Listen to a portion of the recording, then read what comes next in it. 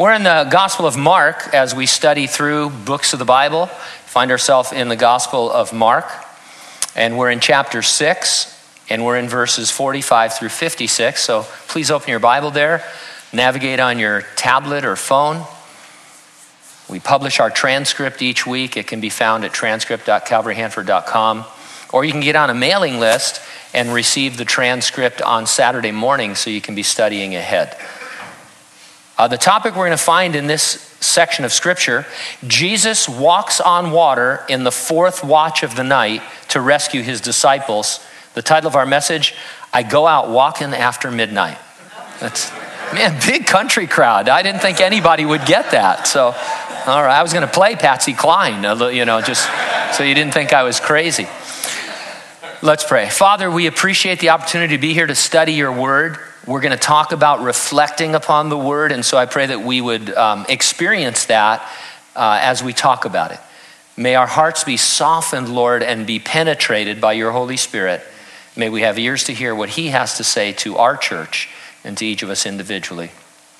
I pray in Jesus' name, and those who agreed said, amen. Keep calm and carry on is the slogan that refuses to die. In the year 2000, an old poster was discovered at Barter Books in England. It was a keep calm and carry on motivational poster produced by the British government in 1939 in preparation for the Second World War. The poster was intended to raise the morale of the British public, threatened with widely predicted mass air attacks on major cities. Although nearly 2.5 million copies of the poster were printed, and although the air attacks did in fact take place, the poster was hardly ever publicly displayed. Now it's everywhere as a slogan as folks substitute almost anything for the carry on part. If you haven't heard this, then you're living under a rock. And so keep calm and carry on, or keep calm and almost anything else. At Lemoore PD, one of our chaplains had a shirt made that says keep calm and call the chaplain. And so it's. I'm not going to give you any other examples, otherwise we'd be here all day. It's likely someone near you today is wearing a Keep Calm t-shirt. And so just take a look as you leave. Now, I'm pretty sure Jesus wasn't wearing a Keep Calm t-shirt, but it would have been appropriate for his walk on water to come to the aid of his disciples as they were struggling in the storm. Mark's account, undoubtedly given to him by eyewitness passenger Peter, stresses how absolutely freaked out the disciples were. He says of them in verse 51, they were greatly amazed in themselves beyond measure and marveled.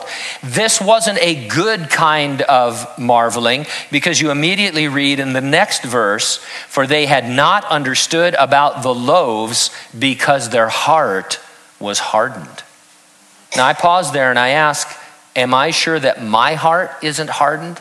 Do I understand about the loaves, referring back to the miraculous feeding of the 5,000 and other spiritual things? Now, those are great questions we hope to ask and answer this morning. I'm going to organize my thoughts around two other questions. Number one, has what you've learned about Jesus penetrated your heart? And number two, does what you've learned about Jesus preside over your heart? Let's take a look first of all at penetrating hard hearts in verses 45 through 52. Now, of all the amazing things that happen in these few verses, it should stun you to hear said of the disciples, their heart was hardened. It's not something we should take for granted. They had been with the Lord for quite some time, and they had witnessed many miraculous things. They had recently themselves been empowered to perform miracles, yet their hearts were somehow hardened. Keep that in mind as we work through the verses, because if their hearts were hardened, then so can ours be. So let's pick it up in verse 45. Immediately he made his disciples get into the boat and go before him to the other side, to Bethsaida, while he sent the multitude away, Now the other gospels that record the aftermath of the feeding of the 5,000 tell us that the people wanted to make Jesus king right then and there. Instead, Jesus made his disciples leave by boat, and he dismissed the crowd. Shouldn't he ride this wave of popularity and establish himself as a bona fide leader? Well, the answer to that obviously is no. There was too much work yet to be done, mostly in his disciples. In just a few hours, they would be screaming like little girls, thinking Jesus was a phantom coming to them on the water. They were nowhere near ready to co-reign the kingdom of heaven on the earth. Do you feel like you're ready for something right now? Something's holding you back. People don't recognize your potential and all of that. Don't be in a hurry, because sometimes we think more highly of ourselves than we should. These guys, Jesus, he seemed to have the mojo to be the king, but they were not ready, not by a long shot, to co-reign with him, and we'll see why. Neither were the people ready to be subjects of this kingdom. They were there only for physical and material prosperity. They were not there to repent and receive spiritual wholeness from Jesus. And besides all of that, the leaders of Israel would reject Jesus officially, leading to the postponement of the establishing of the kingdom of heaven on the earth. It now awaits Jesus' second coming. So verse 46, and when he had sent them away, he departed to the mountain to pray. Jesus Christ had an incredible spiritual work ethic, if we can put it that way. This chapter started with him taking his disciples on a retreat to try to get some R&R. They'd been working so hard they could not even find time to eat. We don't know the last time they ate. And so Jesus said, hey, let's go to a deserted place on a retreat for some R&R.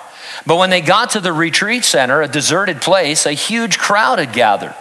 Jesus and the 12 apostles then personally ministered to their needs, culminating with bringing each person in that crowd of 5 or 10 or 20,000 people a meal. More exhausted than when all this began, Jesus thought the best refreshment would come from all night spent awake talking to his Father in heaven. Jesus has an interesting take on burnout and on physical exhaustion. Obviously exhausted, as any of us would be, Jesus said, you guys go over, crowd, you're dismissed. I'm going to spend all night in prayer with my Father.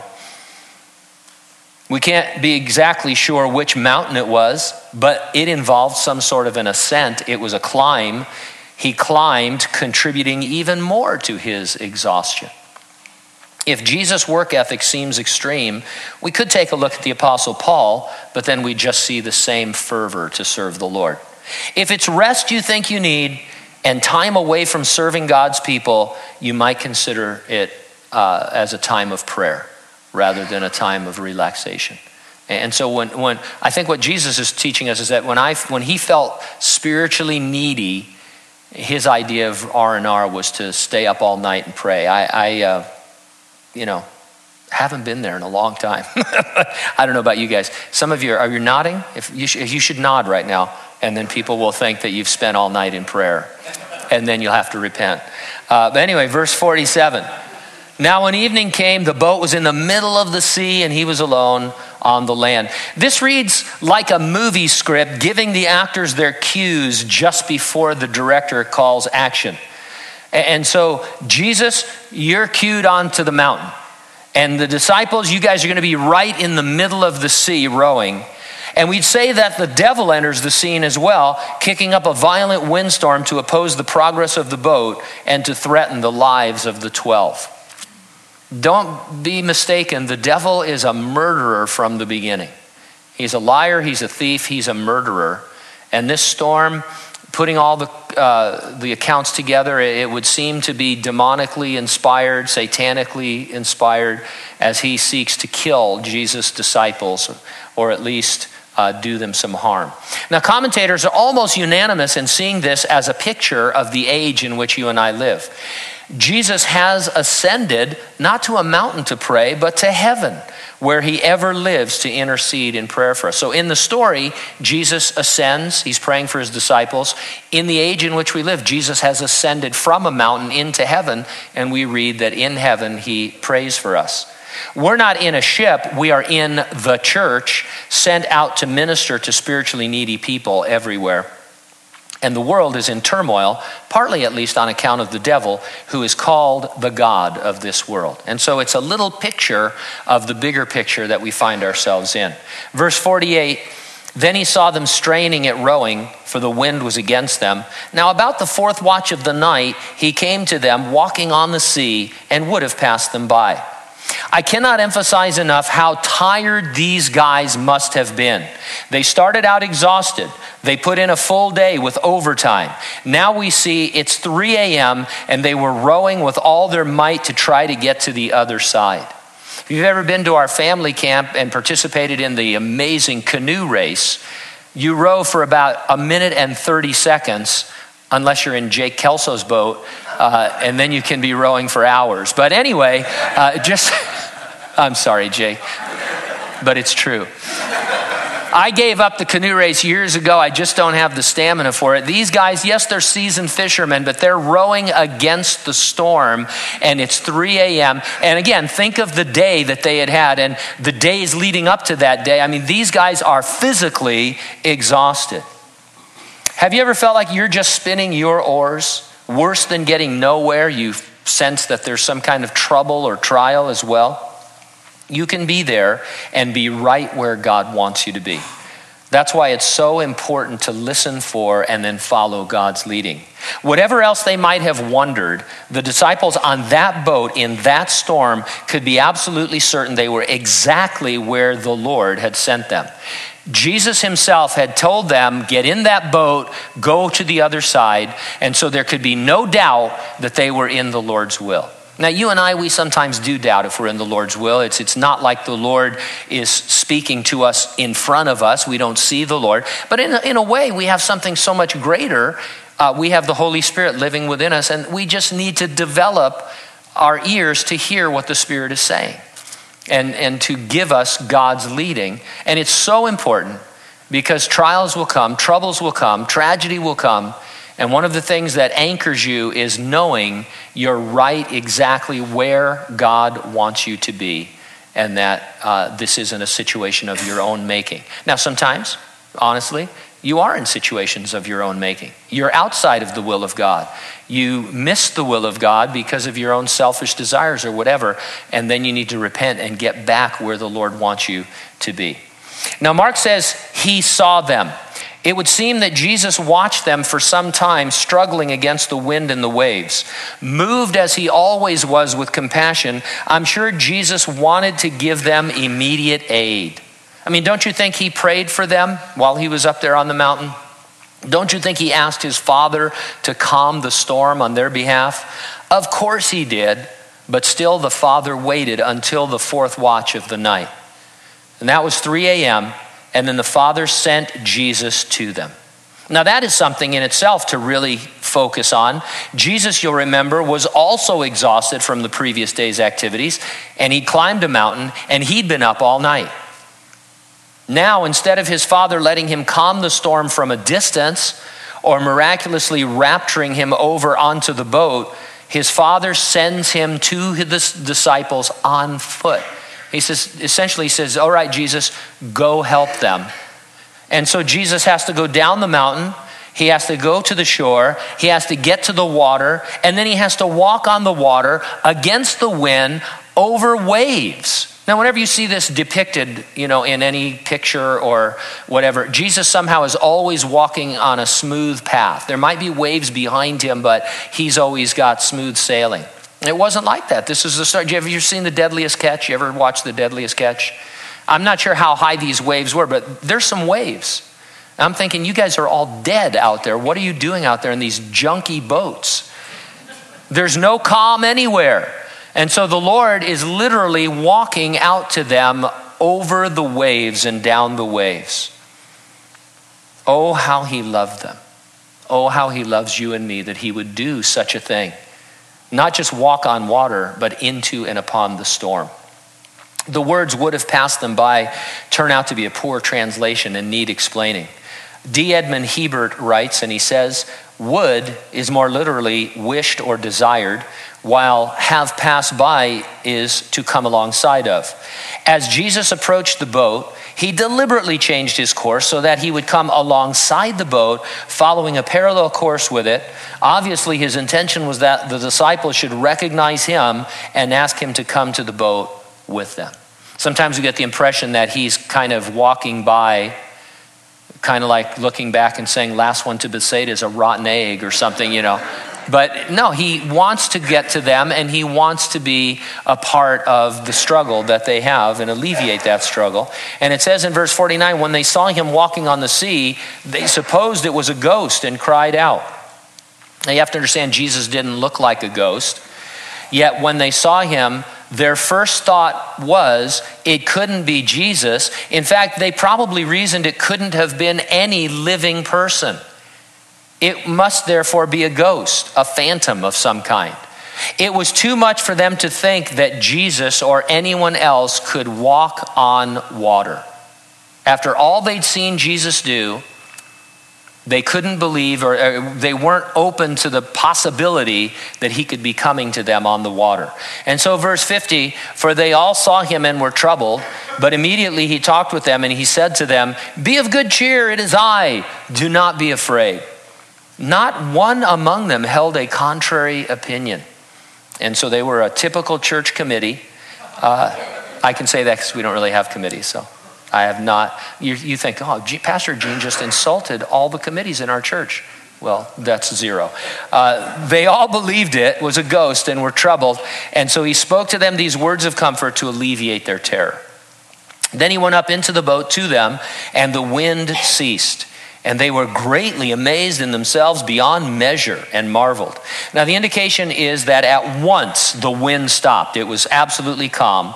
And also the sea was like glass. Now it's one thing for the wind to stop, but it's another thing for all that choppiness to just be gone immediately. I mean, usually it takes some time for waves to die down. And so the sea is like glass. And one of the other gospels reports that they immediately found themselves on the shore at their landing site.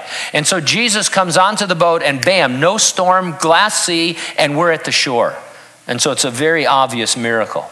Something to note is that Mark omits the part where Peter asks to go out and join Jesus on the water, only to sink after a few steps.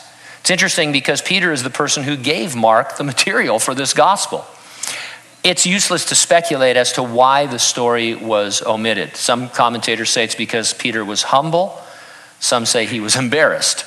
So it just depends on your take on it, I guess. But we can't speculate. We're not told. But we can notice the Holy Spirit is a good editor. He is the one inspiring the writing of this gospel and all the gospels and the Bible. He knows what he wants said and what he does not want said. And that's just something to remember as a Christian, that we are always listening for the voice of the Spirit, his still small voice. We want to speak to people the things that he wants us to tell them. Certainly the gospel, and sometimes it takes so long for people to get to the gospel and to just cut. We feel like we have to set people up from Genesis to Revelation before we can actually give them the gospel. I remember, it's kind of comical now to look back on, but the fella that led me to Christ, my good friend Lauren Faulkner down in Riverside, I was kind of, going through some spiritual things. We'd seen the late great planet Earth. Pam gave her life back to the Lord. I was in like a spiritual fog. And so he took me out to breakfast, Jay's Cafe in Riverside.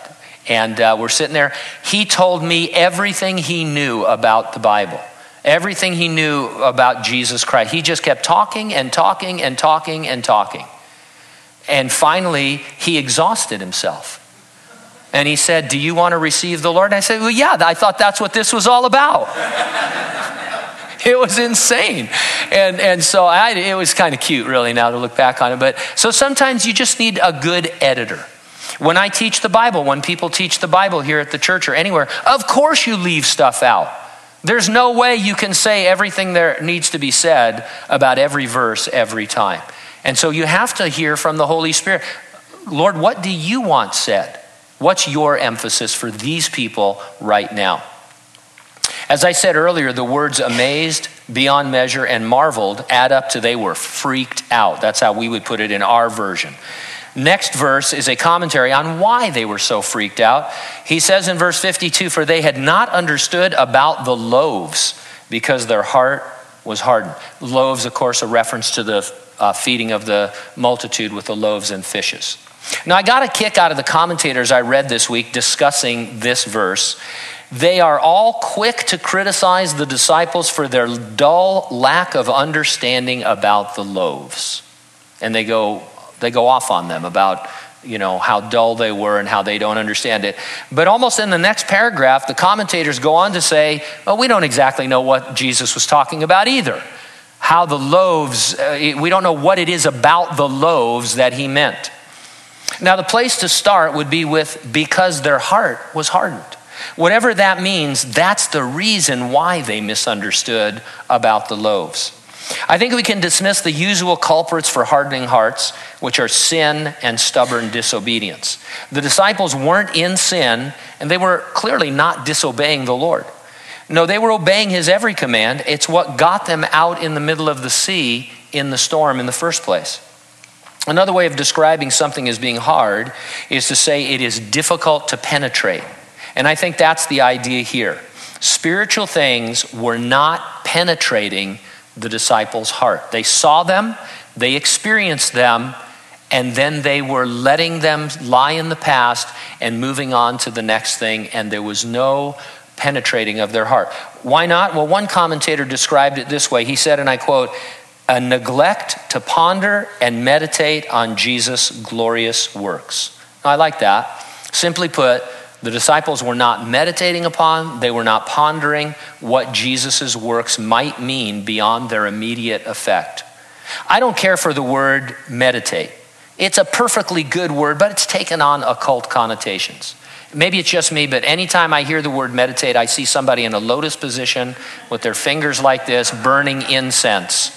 And that's not Christian meditation.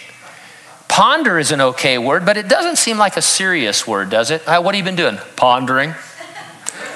That's something you do at Starbucks when you don't have any time, it's like. And so I like the word reflecting. It indicates a thoughtful remembrance of things you've heard or experienced.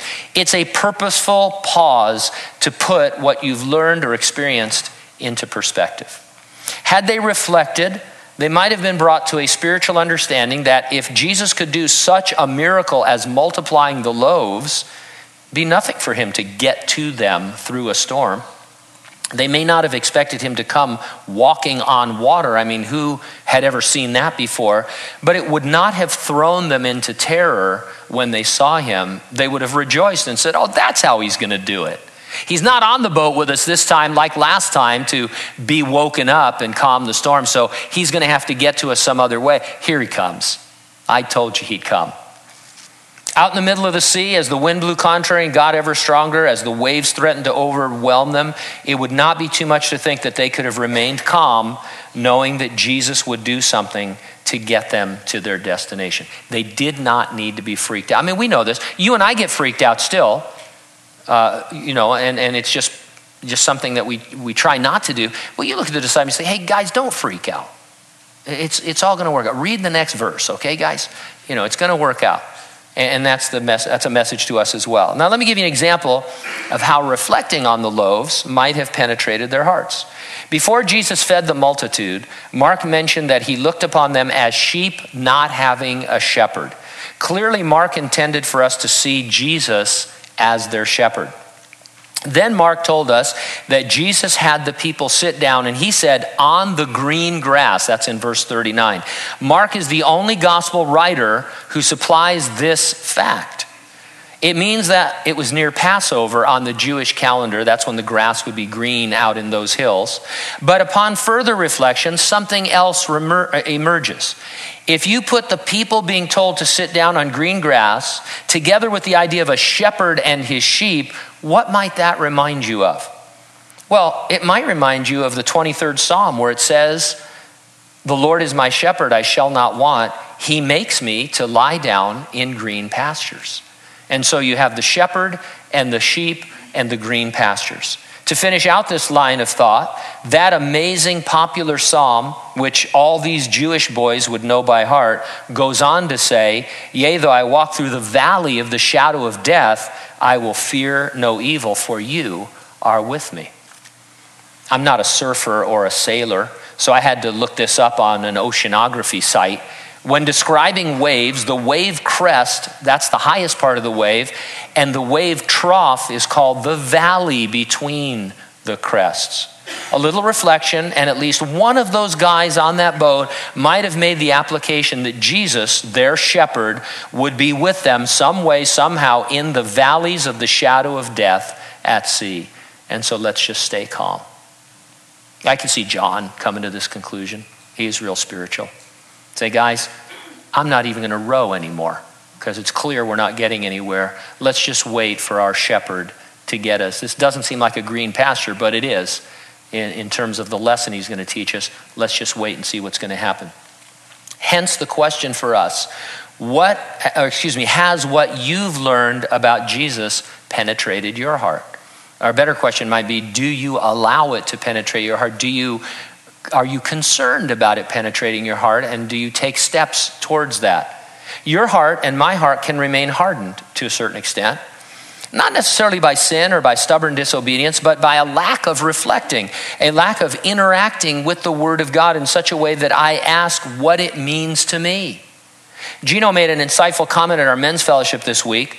We're studying the book of Acts on Wednesday mornings, in the chapter where the Apostle Paul makes a Nazirite vow. Now, commentators have a field day with it. They mostly can't wait to criticize the great apostle for somehow compromising and giving up his liberty in Christ and having, performing this Nazirite vow. And the page after page is written about that. Here's the comment. Rather than ask, should Paul, we should ask, would I? You see, the book of Acts wasn't written so we could criticize Paul, but so that we could grow in the Lord, and we do that at least in part by reflecting. What would I have done? What does this mean to me? Can I really put myself in this situation? What is the Lord telling me? There has to be that personal application. And God wants to make it. And the Holy Spirit is always attending the teaching and the reading of His Word, whether you're reading it for yourself or someone else is reading it out loud. All we need to do is be aware that there is that step of openness and expectation. Okay, Lord, show me. Maybe He'll show you right then. Maybe you have to meditate on or ponder or reflect upon that a little bit more. But we don't want to be like James describes, where we're hearers of the word and not doers. Now, we normally think of, God tells us to do something, we go and do it. But I think also in that category would be we hear the word and we do it in the sense of interacting with it, of letting it get into and penetrate our otherwise hardened hearts, so that the Lord can be molding and shaping us into His image. Now, in the remaining verses, does what you've learned about Jesus preside over your heart? These verses seem like an afterthought, but they wouldn't if you were one of the people who were healed or delivered. They'd be precious to you, and so they're precious to us. Verse 53, when they had crossed over, they came to the land of Gennesaret and anchored there. I have to say it's something every Bible teacher is obligated to say at this point in the story. They crossed over, they didn't cross under. Get it? It's one of those kind of pastoral things that you say and think you're pretty clever. Jesus told them to go over to the other side. He didn't say they would go under to the other side, so they could have held on to His word. Now, I also feel an obligation to point out that you and I cannot always claim that promise. Some ships sink. This ship did not. Jesus said, you guys are going to go over to the other side. They could have had absolute confidence that they were going to make it. The Apostle Paul was in a violent storm at sea. The Lord told him what was going to happen, and Paul related it to the crew and the passengers when he said, we must run aground on a certain island. Hey, how about that story of Jesus calming the storm? I like that one. Yeah, no, that's not what's going to happen. There's no calm to this storm. This is Euroclydon. This is the big one. And our ship is going to get broken up. And we're going to float on beams to Malta. And God hasn't told me this, but it'll be in the book of Acts. When I go to make a fire, I'm going to put my hand into a bunch of twigs and a viper's going to bite me, a poisonous snake. I should puff up and die immediately, but I'm going to be miraculously healed. What a God we serve. Some ships sink. Now, I'm making light of it, but you need to know this. You might find yourself in a storm that God will stop at some point, Or you might find yourself in one that destroys your ship and leaves you floating. The Lord remains your shepherd, and you need fear no evil regardless. Verse 54, when they came out of the boat, immediately the people recognized him. Now the prophet Isaiah says that the Messiah would be an ordinary looking Jew. There was nothing spectacular about Jesus. I'm not saying he was ugly. He was average. The people recognized him because he had been there before, working among them. Go about the work of serving others, do it in obscurity, and they will come to recognize Jesus in you. In their time of need, they will seek you out. Most of you have had that experience where some friend or neighbor or coworker or fellow student has come to you for advice or counsel or something greater when their life was falling apart. It says in verse 55, the people ran through that whole surrounding region. They began to carry about on beds those who were sick to wherever they heard Jesus was. Jesus was moving from place to place in that whole region. Which way did he go must have been repeated many times that day as folks tried to ascertain his location and destination. So somebody heard, he's in Hanford, and people would run to Hanford. He's not here. Which way did he go? He went west. Oh, he's got to bypass Armona. Let's get to Lemoore, whatever. And so that's what it was happening. Jesus was moving along and people had to find him. It's just interesting. Those too ill or infirm to get to Jesus on their own were graciously carried to him at obviously great discomfort to the caregivers. Verse 56, wherever he entered into villages, cities, or the country, they laid the sick in the marketplaces and begged him that they might just touch the hem of his garment. And as many as touched him were made well. Once before, you'll remember, a woman with a 12-year bleeding problem had tried to sneak up on Jesus, pressing through a crowd to touch the hem of his garment. When she did, she was completely healed, but the Lord knew what she had done and made her give a testimony of his healing. In this visit to Gennesaret, this method of healing was used. Now, the Gospels record something like 30 to 40 individual healings Jesus performed. He did a lot more, but they record about 30 or 40, depending on how you categorize them. And he also did mass healings like the one recorded here. There's no one method or mechanism for his healings. There's no divine formula to discover to get Jesus to heal. He healed in a variety of ways by touch. He did it from a distance. He did it precisely so we would not be able to identify a pattern and think that we could do the same. And yet, people still study all of Jesus' healings to come up with a scheme of how to heal people. How did Jesus heal the blind? And how did he heal the deaf? And what are the methods that he used? And that kind of a thing. But God goes out of his way to do various different things so that we would step back and think, this is all just God's divine power manifested in certain ways, and the ways, the methods, the means don't matter. So the question is, does God heal today? And the answer is absolutely he does. And then the follow-up question is, does he always heal like he did when Jesus was on the earth? And the answer to that is no. When he was on the earth, it was a unique time. One of the evidences that he was the Messiah and the Savior of the world was his ability to perform miracles of healing and of exorcism. When John the Baptist sent his disciples to ask Jesus if he was the Messiah, Jesus said, "Go back and tell John the things you have seen and heard. The blind see, the lame walk, lepers are cleansed, the deaf hear, the dead are raised, the poor have the gospel preached to them." Jesus said, "You know that I am the Messiah because I am performing the works of the Messiah." They are miracles of healing and exorcism and things like that. Now, a funny thing happened on the way to establishing the kingdom of heaven on the earth. Jesus was rejected by the leadership of Israel. The kingdom was therefore postponed, and it waits until Jesus' second coming to the earth to establish it. And now we live in the church age. And so the question for us is, what are the characteristics of the church age? Is it miraculous healings and deliverance from demons left and right wherever we look? And the answer to that is obviously no. I, for one, do not believe that the majority of Christians throughout the church age, The multiplied millions, maybe even billions of Christians from the time Jesus ascended into heaven until today have all lacked the faith to perform miraculous healings to the same degree that Jesus Christ did. It's just not possible. Statistically, it wouldn't even be possible. And so we come to the conclusion that we're living in a different age with its own characteristics. Though the Lord can and does still heal, he is glorified most often in this age as people see strength in the weakness of his people. That's how God is glorified. You and I could think all day that it would give God the greatest glory to see us go down to Adventist Health and empty that place out. Go room by room and pray for people, because that's essentially what Jesus did in Bethsaida. Or have them come here on their hospital beds.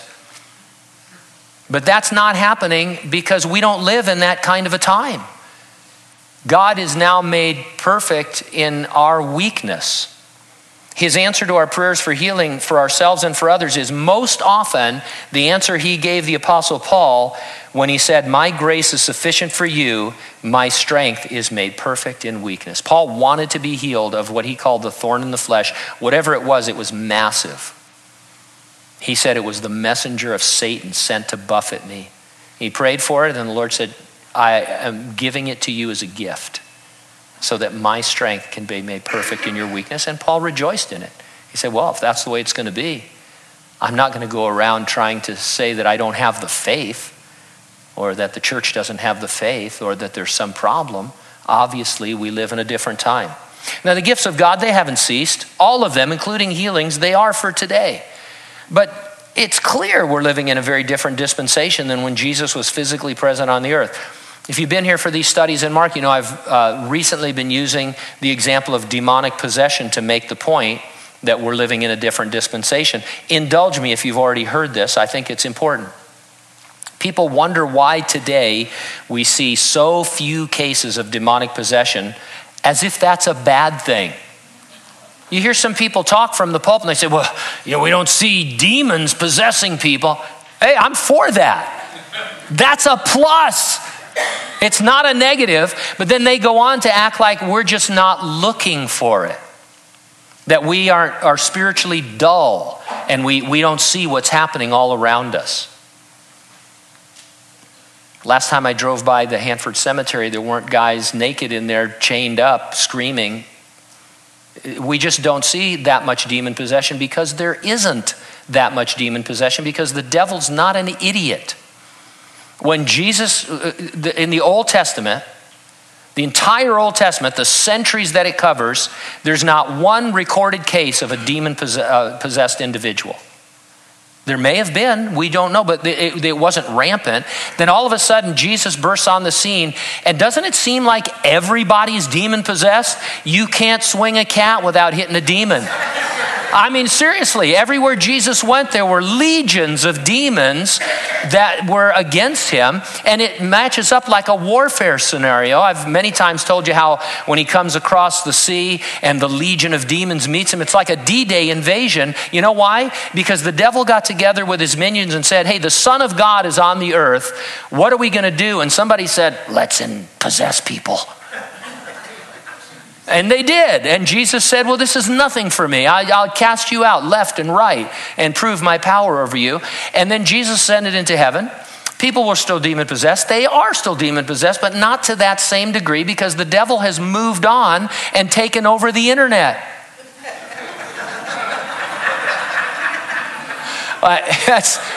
Hey, I use the internet, but it's pretty true. It's the internet is maybe the worst thing that has ever happened to the human race in terms of its good stuff and its very, very bad stuff. So the devil, he doesn't need to possess you. You're destroying yourself because of the other ways that he's working in the world. And so why camp out on this notion that we're not seeing demons in people that aren't there? And the devil would like for us to stay in that first century mode when he's moved into the 21st century in terms of his strategy. Mark showed us Jesus moved with compassion, feed a multitude. He shows us Jesus, still moved with compassion, move among a multitude, healing them. Does the compassion of Jesus preside over your heart? That's the major point of this whole chapter. We're taking it a section at a time and showing some of the important points, but this chapter is about the compassion of Jesus Christ, about him being moved. It presided over his heart. It's what got him to come in the first place as a man. And you see it on every page, in every episode. It doesn't have to be said, he was moved with compassion. He always was. And it should preside over our hearts as well. It should be our constant motivation, a desire to help others, especially by exposing them to the gospel. The very first thing, and I don't do this either. I know you think I'm perfect. I look perfect, but I'm not. I have to remind myself, the very first thing that I should think about when I see anybody is that Jesus died for that person. It doesn't matter who they are, what they've done, what they're doing. It doesn't matter their ideology or their ethnicity or their race or anything like that. Jesus died for that person. Now from there are a lot of different strategies, and there's governments and politics and all this stuff. I understand that, but Jesus died for the sins of the world, for the sins of every single person ever conceived. And then my second thought ought to be, how do I get the gospel to this person? Is it possible to get the gospel? What's God's strategy for them to hear about the eternal life that his son makes possible for them, so that whatever it is they're doing that I totally object to, they will repent of and be transformed into a person that is sharing the gospel themselves. And then we go from there. This is what we really think in our lucid moments when we allow the Word of God to penetrate our hearts. When we reflect upon the Word of God, we're brought to this kind of tenderness, if you can use that word, to be more like Jesus.